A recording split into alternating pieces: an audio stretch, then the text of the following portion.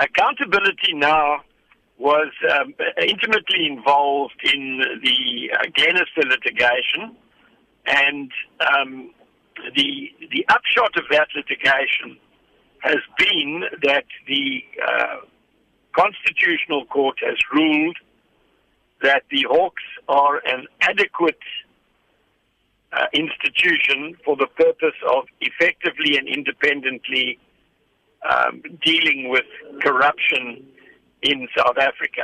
Now, in fact, the Hawks have proved themselves to be less than adequate. Their arrest rate has declined markedly over the years. It's virtually halved since the Hawks were formed, and that isn't because there are fewer corrupt people to prosecute in South Africa.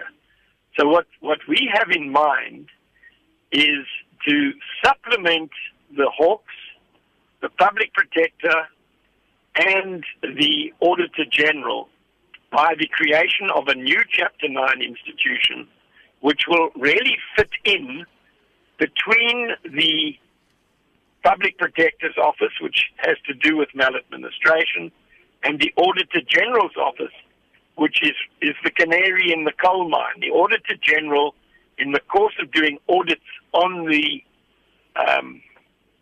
state institutions that it is obliged to audit, comes across irregularities in bookkeeping that are often a signal of corruption or other irregularities.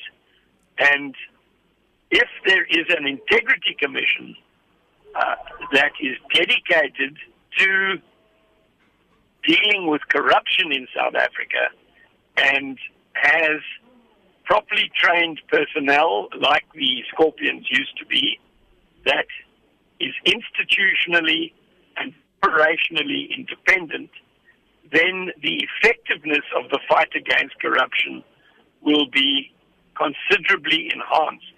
This doesn't mean the end of the Hawks.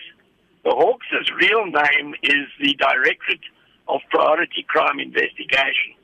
The Hawks don't specialize in corruption. They do all sorts of things, from human trafficking to drug crimes, illicit drugs, to anti-poaching activities. They have a very broad mandate, and they could continue dealing with priority crimes other than serious corruption, which would, if it is uncovered by the Public Protector, uncovered by the Auditor General, or uncovered by the Hawks or other police personnel, could be referred to this independent integrity commission, which would be able to slot in between the Public Protector and the Auditor General as an institution that deals with corruption, not only state or public administration corruption, but corruption in the private sector as well. That, I think, would be a good way of rounding up the corrupt in our society, and of dealing proactively and efficiently with the incidents of corruption in South Africa.